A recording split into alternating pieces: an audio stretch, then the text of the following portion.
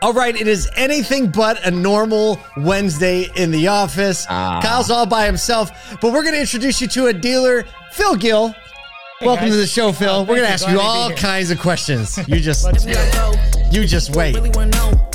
My favorite part about this, I don't know that we've ever done this, but Kyle doesn't even know Phil. No clue. Met Phil literally 3.5 minutes ago, and in the middle of that had a mild crisis in the home front, which has been averted. But we're here. We're here, and we're paying attention. It's hump day. We're gonna be okay. So this is Phil Gill. I found out your title is General Sales Manager of Tom Gill Chevrolet in Florence, Kentucky. But I think you probably do a little bit more than General Sales Managing. Welcome to the show. Thank you. Appreciate that. So tell us a little bit about your store and kind of your history in the store and what it is that you do. We got some specific questions about how you're managing EV transition as a Chevy dealer and in a rural market. And I think some other interesting things about what you're doing with culture. Yeah, sure. So like I said, from Tom Gill Chevrolet, and we're a single point Chevy store in the Cincinnati marketplace, but we sit on the Kentucky side of the Ohio River. So that river can be an ocean at times. And so... It can also be a really, really weird color that you don't even want to. See, Kyle knows. Kyle wants it. So Kyle spent a lot of time in Cincinnati, 2-3 years. Oh, okay. 3. Grew up there, so yeah. Fair enough. Well, it's good to be with the fellow Cincinnatian then. Yes, go Bengals. Right. We can say that now. Yeah.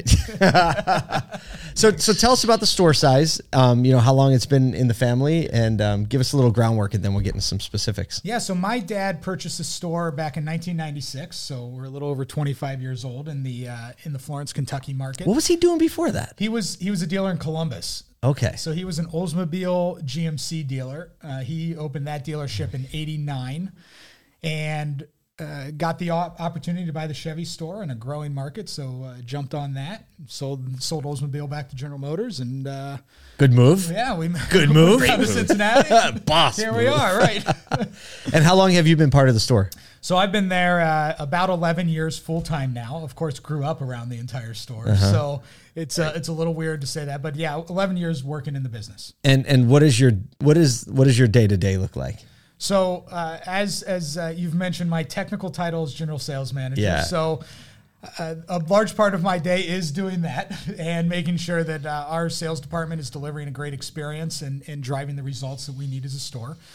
But I get myself involved in a lot of other areas as well. So that could be culture things, that could be future business, or any other part of the dealership that needs assistance in that moment. Yep. So, yeah, it's kind of a jack of all trades, which I guess isn't necessarily unexpected for a dealer's kid sometimes.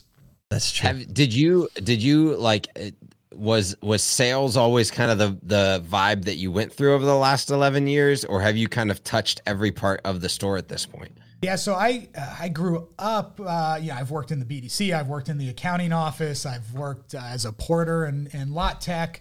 So I've done a lot of different things. I kind of found my way into the sales department. I was an accounting major by background, so I was actually working in our office, and then got pushed into the used car department to start running that. So it was a bit of a transition. Which is basically an accounting department, right? Yeah, so with cars, right? Yeah, it's inventory management. So I started running that, and then from there, just got more and more involved throughout the store, and we made some changes. I became the general sales manager. And we've just kind of gone from there. So I've been in that position for about 5 years now. And so people have a little bit of context before the real questions start. How many do you sell on a regular monthly basis? Everybody always wants to know that, and so they can kind of contextualize. Sure, yeah. Our average volume is about 250 units. That's made up of about 170 used and 80 new. A very strong used car, and you buy a lot of cars in your buy center as well. Yeah, one of our things that we started during COVID time when we knew the writing was on the wall that that inventory flow would change. We started trying to figure that out and getting some success there. So yeah, it's been and really definitely great. have a little bit of one of our good friend David Long's influence in your talk tracks. Pretty much full influence. And, yeah, so David's been a great asset for us and has really helped us along the way. It's awesome. All right, so we were just saying yesterday that we're kind of a little fatigued talking about all the EV transition because you look through the news and it's all this EV stuff, and surely in the news this morning, there's going to be lots of EV stuff. You took a long view approach on being prepared for an EV transition and do a lot with education, educating your sales staff. What has your overall approach been for the last like 24 months on EVs? And where are you looking at, for the next 12? Yeah, so the last 24 months has been building on successes that we started putting in place when Chevrolet started putting the Bolt on our lot, and the recognition that, hey, this is a different customer and a completely different vehicle that we now have to sell, and we have to be able to approach the customers in the knowledge base that they want and be prepared for that. So over the last 24 months, it's been a lot of focus of developing EV product specialists. So at our store, they have to test into that position. Not everybody at our dealership can sell an EV. And that involves training from the manufacturer and involves passing our own in-store test to make sure that they know what they're talking about when that customer. How did you develop the in-store test? Love that. Love it. The in-store test was developed from with my management team of us learning about EVs, learning what General Motors really wanted the customers to know and what we thought it was important the customers to know. So it's kind of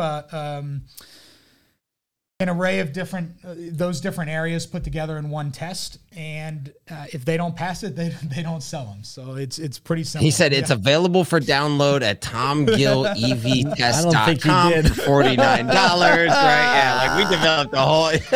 So Kyle was a real early EV trained person as well, like with the Nissan Leaf. Yeah, I was like in the first class of Leaf after it came out of California in the Nashville area. Like that was a super early there. And so I remember that like first couple years of having to be a little bit ahead of the curve. And what I remember in the Nissan world, my question to you is, have you seen, you said it's kind of a different type of shopper, but have you seen over the last 24 months in the store, the type of shopper interested or engaging? Because I'm guessing like early adopter EV is they might even know more than a lot of the product specialists or the team members. And they just like they're spreadsheeted out. They know all the data. They probably know the lease numbers. Have you seen that progressively change in the type of adoption across customer profiles that you're getting on the showroom? We definitely have. It's funny because, our first customers for the Bolt were GE Aviation has a big presence in Cincinnati. So they were GE engineers who knew way more than our product specialists, which was embarrassing to me as a dealer. They were like, the drag coefficient is 0.62 and it's because of the rear wing, right? Yeah. They say actually a lot, actually. Right. They knew way more. It took them 2 visits to buy. And, it was just wildly different customer than we were used to dealing with.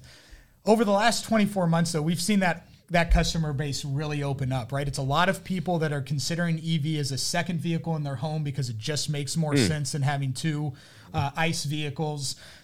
We have a lot of people like an older generation that is really into environmental has become a pretty steady base of customer for us. And it's really interesting because when we have the EVs on the ground, people just start asking questions that you would never think would ask questions. And it's just become way more mainstream to where customers are actually interested in what an EV has to offer. And it's coming from all demographics at this point in time. So we just needed to be prepared for that. And I feel like we really are. I think an interesting part of this and what you're telling us from boots on the ground is the fact that this isn't like a super like tech driven brand, right? It's not an Audi. Yeah. It's not Acura, right? We're talking about Chevy, and you're talking about Chevy customers coming in and considering EVs and asking questions about them. As you said one demographic, it's a great second vehicle. Yeah. And then another, you're saying the older demographic is a very environmentally conscious, group that are like, you know what? I think we might try this now. Sure. You told me earlier today that you drove a Bolt for 2 years. I did. Yeah. I drove one for a demo from the store. And, I absolutely loved driving an electric vehicle. Now, I had the benefit of being able to plug it into the garage that I would park in. So the charging was easy. Right. You never had to think about it. But I never had to think about it, which I think is key. What was your commute like? I had, so my drive at that time was about 15 minutes. It was about 10 miles down to the dealership. So pretty easy commute, mostly highway, but it got me around town and everything like that. And it was just a joy to drive. You really realize how quiet EVs are when you start driving them, and then you just go back to an ICE vehicle and you're like, oh wow, these actually do make a noise. Right. Okay. Speaking of the quiet, have you ever intentionally you said snuck speaking. You said speaking of. We gotta use Have you ever I've never done this. Intentionally snuck up on someone in the grocery store parking lot and just honked really good at him when you scrolled up to him. So never the grocery store parking lot, but definitely at the dealership. Definitely a dealership. Yeah. I got a few employees that way. Yeah. Oh, that's the best. It is. It's really wild. There is no sound coming out of those things, both internally and externally of that vehicle. And it's almost, you go back, if you go from EV to ICE quickly, it's almost cacophonous to be in an ICE vehicle, especially one that doesn't have a ton of that. So and just the pickup, right? Yeah, you just get so used to this, all of the powers available at go. Yeah, it's a wild scenario. For sure, that instant torque is crazy. And then the thing I fell in love with that really ruined me was the one pedal driving, to where, just being able to use the gas pedal to slow and accelerate the vehicle, and it just made driving so much more enjoyable in a lot of ways. And then all of a sudden you're like, I gotta press the brake again. Now it's a 2-pedal operation. So. We have a couple minutes left. I want to ask you. You put a lot of time and intention in your store around company culture, around developing personnel. Can you give us just a little insight on how you think dealers could approach specifically their sales department in order to help retain, because your retention is amazing, how to keep sales staff engaged and moving forward? Yeah, absolutely. I mean, some of the things that we've done that have really helped us is making sure that there is defined career path that exists within our sales department. So your people have expectations of where they can go and what they need to do to get there. And then the management has to be engaged in coaching and driving, in training towards those things as well. Because if people don't feel like they're growing or getting what they should be, what's their purpose of actually staying with the company? So when I became general sales manager, we had a big turnover problem. And one of the things that, we realized early on was, unless we fix retention, we're not going to fix our sales or grow our business or have a great customer experience, because we're always training from the ground up. So, from great new hire training programs to continual training to career paths, and making sure that people have a fair pay plan with good work balance. I mean, our people are scheduled for, 40 to 45 hours a week. They're not expected to be there any more than that unless they want to be. And so they can find that balance and still get a good paycheck and get the training to develop that they need to grow in their career. And we've seen big results from it. What's your average salesperson turning? Sorry, Kyle. Well, I think there's a lot of people that say hey, we want great training, we want great employee retention. And they hear that and they're like, yeah, all that sounds great. But there's a time gap that I think we fail to recognize a lot. How would you attribute the time that was necessary, both on a day-to-day basis, and then the time for implementation that it took to go from, kind of not having great retention to needing all of these new hire, onboarding, training, long-term training? What was the time and scope of your team that was necessary to put all that together and implement it? Yeah, so when we first started really focusing on it, it was probably 3 years before we started seeing a lot of the long-term effects of that, right? Mm-hmm. You could see it going in the right direction, even in the first few months of it, but it is not a short-term solution. Like most things in this business, in my view, if you're doing it right, you're seeing the effects of a decision you're making 3 years in, 3 years later, to where you see all the groundwork finally play out, because it does take a lot of effort every day to make sure we're doing it right and building a good team. Yep. And that is really a reflection of the management and their commitment to investing in the people. Getting to know their people, forming those relationships, and learning how we can better them in their careers. What does your average salesperson do every month? So right now, our average salesperson is about 21 cars a month. That's how that works. Crush. That's how that works. Yo. He said, here's the mic. Can we drop these things? I can't go anywhere. You had one more question, Kyle. That's great. Well, my question was, it was really just a statement that, when you go to an NADA or a digital dealer, or you see a webinar, or you come to a SotoCon, like people always say, my focus this year is on training, right? And that's not gonna cut it. Is the point? Is if you're thinking that you're gonna take a year, focus on training, and get it right for your organization, you've cut 2 years off the process of like getting to where it's a consistent pursuit of training, retraining, and making the hiring onboarding process such that you can create the retention levels and the sales levels that are necessary to create that type of customer life cycle and journey. So just like that's just implanted in my head is if you're going, it's a year of really hard, intense training, you've cut 2 years off your timeline. There you go. Well, I don't know how else to leave you off on a Wednesday. Phil, thank you so much for joining us today. It's been really great. Yeah. Kyle, hold it down on that side. We'll hold it down on this side. All you out there, you have some cars to sell and some training to learn. If you're still listening, we have an Easter egg.